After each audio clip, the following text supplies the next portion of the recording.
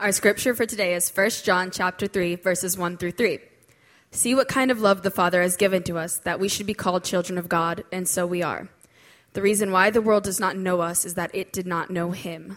Beloved, we are God's children now, and what we will be has not yet appeared. But we know that when he appears, we shall be like him, because we shall see him as he is.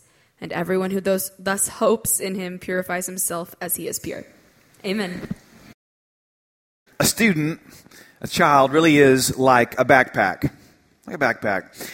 How they're made determines how they'll hold up under pressure. How they're made determines how they'll hold up under pressure. I got to go hiking not too long ago with some friends of mine, and we each carried a backpack with us on the hike. And as I found out, not all backpacks are created equal. One of the friends I got to go hiking with is a longtime friend of mine, a pastor friend of mine named James. And James is nothing like me. James is an African-American man from inner city Detroit. 6'4", 270 pounds. Yeah. And James does not like the outdoors. Before we went on this hike together and later on a river, he looked at me and said, "Man, this is the whitest thing we've ever done together." He said, "I'm real nervous about it." He said, "Morgan, Black Lives Matter." I said, "I know they do, James. I do." But James, because he's so nervous about being outdoors and on this hike, he goes and he buys every bit of high-end camping equipment that he could find. And he went to REI before our trip, and I think the sales guy there probably got a promotion because he figured out who James was, sensed his fear, and sold him one of the very expensive thing in the store. And one of the things that he sold my friend James was this high-end backpack. The thing I'm sure was probably made out of some space-age material, Kevlar or something, and had this ergonomic design, super comfortable straps, could fit an enormous amount of material and weight in such a small space. And it came with room for a bladder. A bladder. An inflated, that's what it's called, this inflatable pouch that you could put in it and fill it with water or some kind of energy drink, and then it's got a straw. It's a plastic straw that runs from the bladder over your backpack and into the front where you can take a drink when you need it. And by the way, when your big black friend asks you in front of a group of people on a trail if you'll fill his bladder for him, the answer is always, "Yes, James, I will. I'll fill your bladder for you." The point is, all other backpacks paled in comparison to his. Mine was literally my son's from kindergarten like 7 years ago and had been beaten to death, and I probably shouldn't have pressed its luck on the trail. The point is, again, not all backpacks are the same. How they're made determines how they'll hold up under the pressure of the journey. Same is true of a child, of a student, of their life. And so this morning I just want to ask, what are we putting into the lives of our young people here? What do we want to put into the lives of our students? What are we believing to impart, to put in, to weave into the fabric of who our children are, so that when they get on later in life, down the trail, on that journey, they can pull something out and look at it and say, yes, I've needed that all along. So I want to preach 3 values to you this morning from that passage in 1 John, then give you some ultra-practical ways to apply it at the end. 3 values I want to talk about this morning. I want to talk about hope and holiness, and finally a heart for home. 1, let's begin here with hope. And we read a few verses, as you can see, from the book of 1 John. And 1 John was written by one of Jesus' disciples, named John, near the end of John's life. And John here, in that letter, he's writing to these early first century churches. He's looking back on his life, first as following Jesus as a young man, as a young fisherman, and now as an older man who's leading churches. And in the middle of this amazing letter, John here in chapter 3, he just goes off on this tangent, and he's talking about what else? He's talking about the love of God. Love of God. He's like a teenage girl, who can't get her mind off that one thing. Come on, y'all have had that conversation, right? You try to talk about anything, but she always manages to bring it back to what's on top of our mind, right? Love. And that's what John's doing here. He can't stop talking about it. And in the passage, he goes on to say, one day, this great love, Jesus, he's going to return. I know it sounds nuts, but I heard him say it himself, and I'm tending to believe any man I see die and then rise from the dead. He said, I heard him say it himself. It's going to be amazing. But then John drops this stunner of a statement on you. And he says this, verse 3. He says, and everyone who thus hopes or hopes in him like this purifies himself as he is pure. What's he doing? Oh, John here. He's making a connection between two things, two values. And he's showing you how the first one leads to the second. Those two things are hope and holiness. Let's look at them in turn. First, the idea of hope. Did you know that human beings are unavoidably hope-based creatures? Did you know that about yourself? You are. What you believe about your future determines your actions in the present. And as you may have heard me say before, I know this from what happens in my home almost every night. Almost every single night at the dinner table, dinner appears. Magically, right, Carrie? Yeah, magically. Before four hungry little mouths, and because we're loving parents, we'll place on their plate one, if not two, vegetable options. And every night, one question is asked, if I eat my vegetables, will I get dessert? And if the answer to that question is yes, there is the hope of dessert in your future. There's a glorious and sugar-drenched possibility awaiting you. Then a kid who previously swore he would never be able to get down choke down a carrot or some kind of leaf under any circumstances, can now actually figure out how to get it down. Isn't that amazing? Yeah. Why? Because human beings are hope-based creatures. Our belief in the future impacts, shapes, drives our behavior in the present. So let me ask you, as a human being, what is your future? What's our future? Let me give you two options. One, a generation ago, the famous atheist, an atheist is a person who doesn't believe there's a God, famous atheist Bertrand Russell said this about your future, our future.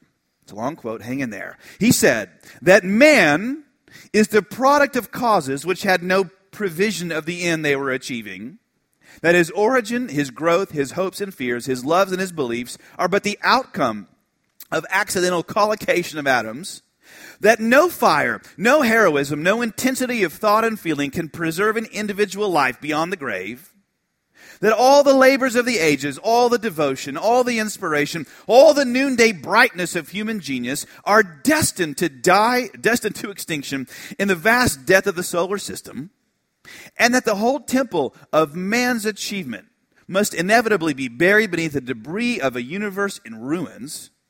All these things, if not quite beyond dispute, are yet so nearly certain that no philosophy which rejects them can hope to stand. Only within the scaffolding of these truths, only on the firm foundation of unyielding despair, can the soul's habitation henceforth be safely built. What's he saying? He's saying that there is no God, therefore no meaning and no hope. Everything will come to ruins and be forgotten. And you may get up in the morning. You may look at your children or your loved one or your family or in the mirror, and you may think, I matter, my life matters, my children matter. But he's saying that you can't do this. You must get up every morning and pour yourself your Raisin Bran or your Golden Grams. Lift up your spoon and say, unyielding despair. Unyielding despair. That's what he says is what your heart needs to see. Unyielding despair. So let me ask, well, what happens when a whole generation is raised on that idea?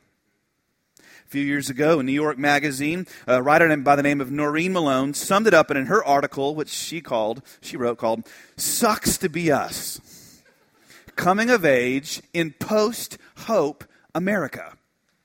And she talked about a conversation she had with her sister as an intellectual. They're both 20-somethings that had grown up with no God, no meaning, and they had come to this conclusion about their lives. She wrote, "Our generation is delayed. afraid, immature, independent, fame and glory hungry, and weirdly apathetic when it comes to things outside of the internet.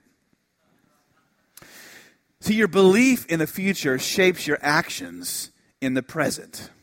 That's option one. Let me give you a second one.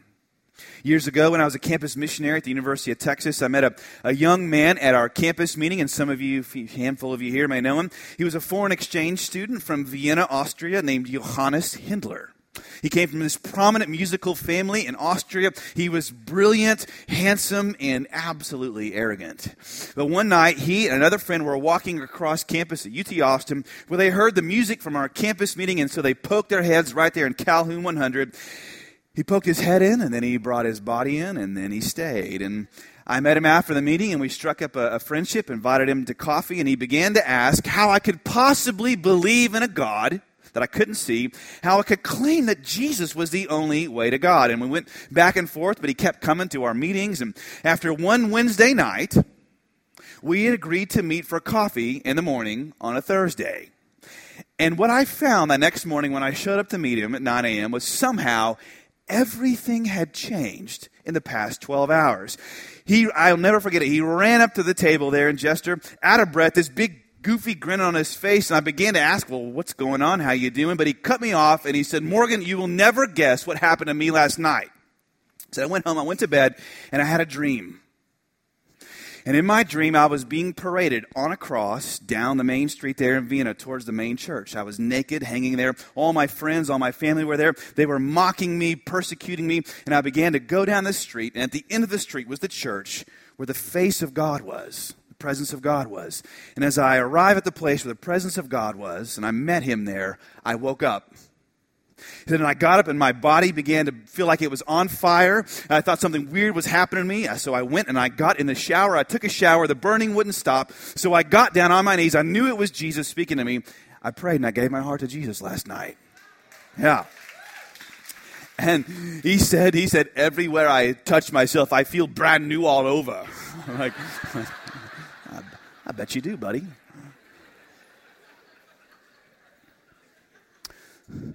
Finished his semester, he went back to Vienna, and he wrote me this letter. He said, it's been a while since we left Austin, he and his girlfriend. Had a great time at your house, Morgan, before we left. A lot has happened concerning my walk with God. I just felt it would be good to let you know. I know that there are big challenges waiting in Austria, and I'm not going back without being prepared. I'm ready for a battle, for suffering, for being laughed at, ignored. I'm ready for everything because I realize more than ever that without God I am nothing, can do nothing, certainly can't be good. As it is a relief knowing that I'm weak but that God is strong. I pray that I will go anywhere with God. I'm ready to give everything, even to die, because there is nothing less I can give my Creator back, whom I previously betrayed and ignored. I love him too much to tell. Jesus, the single purpose for my being.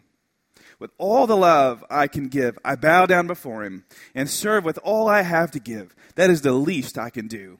I want to thank you in the name of the Lord for all the time you've spent talking to me and encouraging me with all the arguments I needed and in a way not needed, because I did not find the way to Jesus by reasoning. I felt the presence of the Lord, and that was what made me believe. Yeah, Johanna, he went back to Austria. He led his girlfriend, his sister, his mother to Christ. He works in full-time ministry now. See, when he encountered a living hope, everything changed for him. What did he find? Oh, not unyielding despair, but a living hope, and it changed him. See, our kids, they need hope put in them. They need to be told they're made on purpose, for a reason, that God's got a great plan for them, that's given them gifts he actually expects them to use. They need to be told there's no one else like them. They're not an accident. And therefore, no one else can impact the world like them. Because there's a God, there's hope. Therefore, they can take risks. They don't have to live out Noreen Malone's list and be afraid at every turn, see. They need to hear there's hope beyond the walls of this world. And therefore, there's hope for them. And that's why you look your children in the eye. We'll look them in the eye, look you in the eye and say, there is hope for you in every situation, no matter what. We refuse despair. We embrace hope. And every time you tell your children that, every time you bring them here to hear that, you're putting something inside them, in their backpack, they're going to desperately need for the journey ahead. Number 2, though, holiness. That's hope. Number 2, holiness. Let's look at what that kind of hope actually produces in life. John says it's not just good feelings, but a real living hope in a real living God produces something specific. He says, and everyone who hopes in him like this purifies himself as he is pure. I love that. This word purify, it's a version of the word holy in the Greek. And John's saying, if you've got this living hope on the inside, it's going to show up and look like a holy life on the outside. So let's ask then, well, what's holiness? You've heard the word before, most likely. What's it look like in our lives? Well, the word, again, holy, purify, it comes from a word that means to be set apart, to be put to the side for a purpose. See, hear this. Something that's holy isn't just moral, because you can be moral without being holy. See, you can actually be highly moral and totally unholy because you can be moral for yourself. You can use your morality to look down on the people around you, can't you? You know that. Am I the only one here who's done that, right? Feel good about me because I'm not like you, right? Morality is downwind of holiness. It's lower than holiness. To be holy is to be set apart for God's exclusive use. When I played college baseball, University of Houston, I don't think I ate a Snickers bar or had French fries for like 3 years. Why? Not because those things had ceased to be delicious, no, but because I could tell I suffered a loss in my already slow speed and already lack of strength whenever I ate those as compared to when I didn't. I literally felt slower when I ate stuff like that. I remember going through the line at Chick-fil-A there on campus and only eating the grilled stuff, refusing the fried stuff, but I never looked at those students eating the fried stuff and thought, man, I'm really doing good compared to you guys. No. Look at those slackers, greasing their arteries with waffly goodness. No, I didn't. I said, no, I'm a part of something bigger than myself. I don't answer just to me anymore. Therefore, I will let go of what may taste good to me to achieve something I couldn't otherwise get on my own. See, I was setting myself apart. When I became a Christian in college, I was thankfully discipled in this campus ministry that challenged me to live a holy life. It valued holiness. They told me there was a living hope and that my life could reconcile other people's lives to God. They told me people on my campus needed to know Jesus. They weren't ready for death. And therefore, they needed me to live a holy life now that they could see. And they were right. I'm glad they told me that. We need to be challenged to live holy life. You need to live a holy life if you call yourself a Christian. See, everyone who has this hope, John said, everyone who has that hope will purify himself, will set himself apart. Everyone who has this hope acts like he has a hope. Acts like she has a hope because there really is hope. And at the time I was dating this girl. She was a nice girl. She's a pastor's daughter, yeah.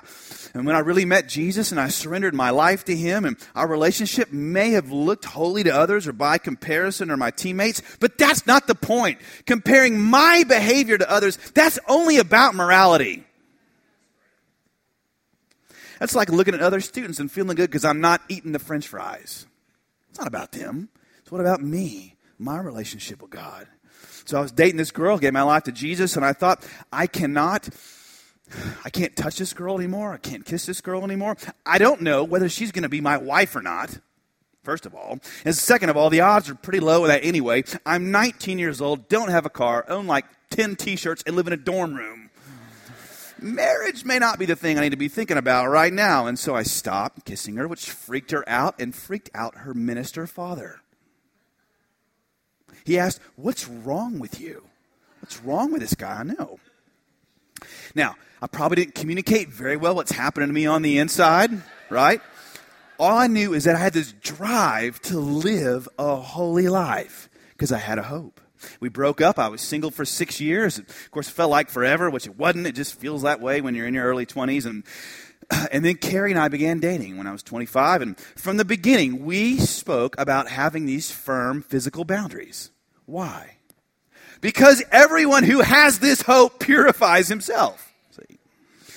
And so we decided from the beginning that our first kiss was going to be at the wedding altar, when the minister said, "You may now kiss your bride." And I'm not sure it was entirely her conviction, but it was mine, and it was ours. And we stuck to it. Our first kiss was at the wedding altar. Let's just say after that, we made up for lost time. As you can see. Now, that may sound strange to you, seem extreme to you, may not be your story, and you may be right about all of that. But do you know what I have? I've got a wife who knows she can trust me when I'm not with her immediately, when we're apart. I've got a story to give my children. And for me in my life, I had a sacrifice I could give to God, my sanctification, being set apart. See, everyone who has this hope will purify himself, John says. And if there's some area you're recognizing right now as a lack of holiness in your life, let me tell you, it's because there's a lack of hope somewhere. You don't believe God's really for you in that area. He's got something great for you. See, God knows your lack. He knows He's able to provide for you. If you'll just trust Him and your set apartness, your holiness, it makes space for the power of God to come in, for Him to bless you, because He sees and you know that thing doesn't own you anymore. See, my heart here is that our children, youth, students at Mosaic would love holiness, embrace holiness, love being set apart for God's exclusive use. Number 3, if we do these two, it actually leads us to an interesting place that John hints at here. It leads us to having a heart for home. John goes on, he says the reason why the world does, present tense, does not know us is that it did not know Him. I love this. John saying, I'm actually okay with the world not understanding me, and this whole hope and holiness thing, this whole purity thing may seem weird to the world, weird to people out there. I'm okay with being marginalized, made fun of, thought of as strange for having a hope in Jesus and living in a holy way. They don't get it because they don't get Him. And John says, I'm okay with that. But you'll notice here, he doesn't just say the world doesn't get me. He says the world doesn't get us. Us. See, John, no matter how old he gets, he doesn't see himself as not a part of, not connected to the church. See, what's he doing in this letter? As an old man, he's showing his heart is for the young people of God and for the people God's called him to be a part of, His church. As a matter of fact, John has such a deep value for being connected to a local church, loving the church. Basically, at another point in the same letter, he says, if you can't love the people around you, meaning the Christians, don't call yourself a believer. Don't do it. See, a Christian has a home, not just in Jesus, yes, but also with his fellow Christians. Doesn't the Bible call us, doesn't Paul call us this relational temple, like this whole living space, a house that God comes and dwells when we're together? It does. Think about that. The New Testament writers say over and over again, they insist you cannot meet God all on your own to the degree you can when you're connected to His people. That's humbling, isn't it? Staggering. It's popular to say today, I love Jesus, but not His church. And I'm going to push you on that thought just for a moment, because I understand church can be messy. And do you know why I can say that? It's because I know you. And you know me. You're messy, I'm messy, we're messy, in the same way that families are messy together. And if you were to say to me, Morgan, man, I love you, you're great, but your wife, Oh, man, she's a piece of work. Can't stand being around her. She's about the worst thing I've ever seen. God, I can't stand her. I'm going to go online and write a bunch of blogs about her online. About how bad she is. People should stay away from her. But I love you, Morgan. We should totally be friends. You know what's going to happen? A kind way of putting it would be, I'm going to love you like Bette Midler loves you, from a distance. You just distance yourself from me. See, how do you think Jesus feels when people drag his bride, which, by the way, is you, through the mud? Do your children have a value in their hearts for the local church? Where do you think they would pick that up from, Mom, Dad? Probably from you. And here's why, therefore, you can and should put those things in your children. It's because Jesus has put those things in us. See, he, for the hope, for the joy set before him, he set himself apart. He said, I sanctify myself. Why? Not because he wasn't already holy. Oh, he lived a pure and holy life. He said, for the sake of those who are to come, I sanctify myself. I set myself apart for other people. Who's that? You and me.